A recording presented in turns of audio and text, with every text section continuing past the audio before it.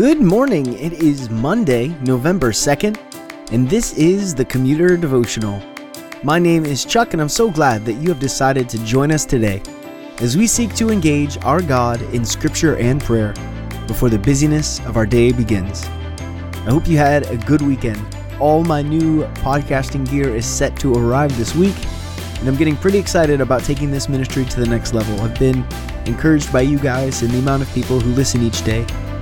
The Commuter Devotional is motivated to keep doing this day in and day out because, trust me, we enjoy getting into God's Word each day as much as you do. Well, today we start chapter 5 of Daniel. So let me read our passage for us. I'll pray, and then we'll dive right into it.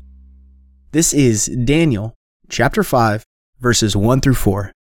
King Belshazzar made a great feast for 1,000 of his lords and drank wine in front of the 1,000. Belshazzar, when he tasted the wine, commanded that the vessels of gold and of silver that Nebuchadnezzar his father had taken out of the temple in Jerusalem be brought, that the king and his lords, his wives, and his concubines might drink from them. Then they brought in the golden vessels they had taken out of the temple, the house of God in Jerusalem, and the kings and his lords, his wives, and his concubines drank from them. They drank wine and praised the gods of gold and silver, bronze, iron, wood, and stone. Let's pray together. God, you are like no other. How can we ever praise you enough for what you have done and for who you are? Let our time together this morning in your word turn to worship in our hearts for the rest of the day. Be with us as we look at this passage in Daniel. Amen. Well, we've been talking about Daniel and his companions for 4 chapters now, and all of it's been in the context of their relationship with King Nebuchadnezzar. But now suddenly in chapter 5, we have a new king, King Belshazzar. And as readers, we might turn and look at each other and say, who is Belshazzar? Well, the time difference between chapter 4 and chapter 5 is approximately 20 years.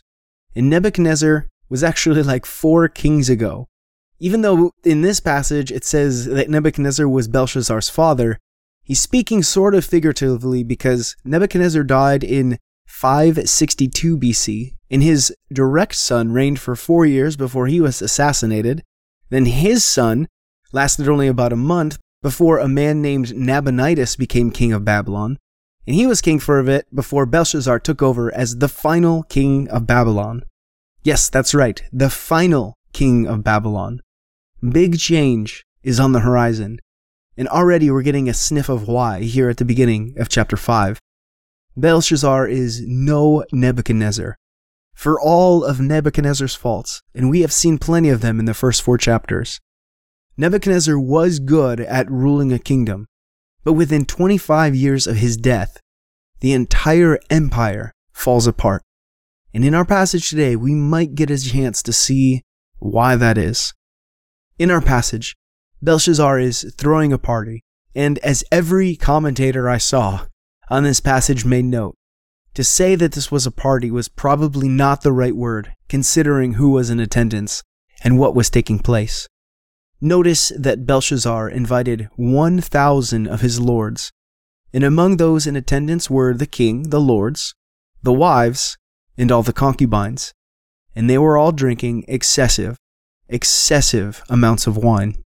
One commentator made a note to show that what Belshazzar did wasn't something that kings typically did in front of people, and that was drink wine. As king, there was a certain image that he would want to be careful to maintain among them, and in our passage, we see that the king drank wine in front of the 1,000 lords, apparently setting a tone, setting an example, and setting a standard of drunkenness among them.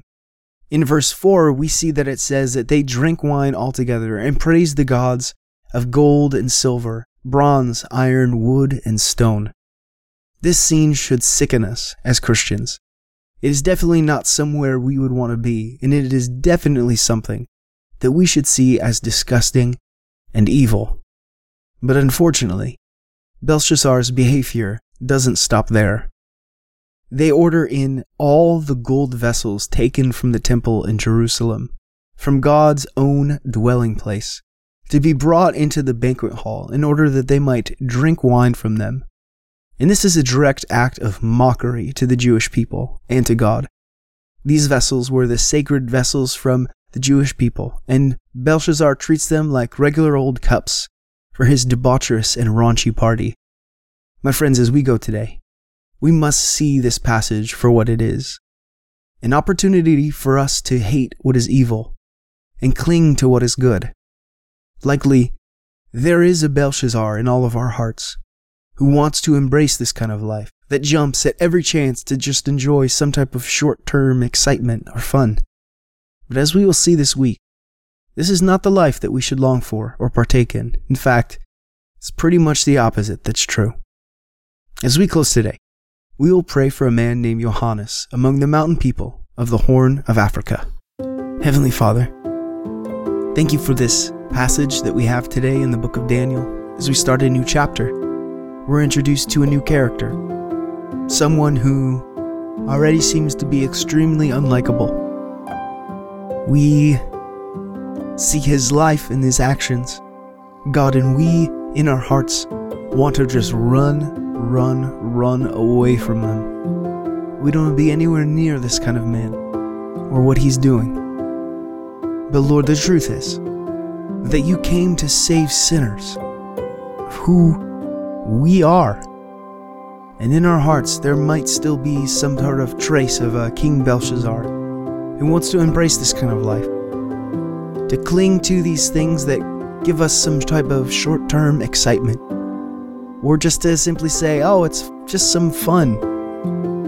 God, help us to grow into a holy people, to cling to what is good, like your word says, to chase after the things that bring about righteousness and holiness in our lives. God, as we pray like we do every Monday for the church abroad, across the globe, we pray for the mountain people in the Horn of Africa, and specifically for a man named Johannes. There are many Christians working there in the Horn of Africa, your missionaries sent out to preach the gospel among these people.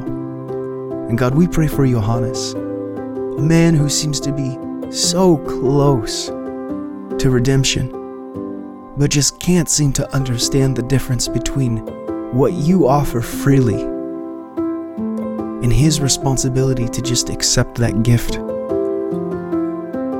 Meanwhile, like many of the other people in the Horn of Africa, they believe that they can earn their way to heaven through doing good and treating people fairly. And God, while these are certainly good behaviors, it is your Son that purchased our ticket to heaven.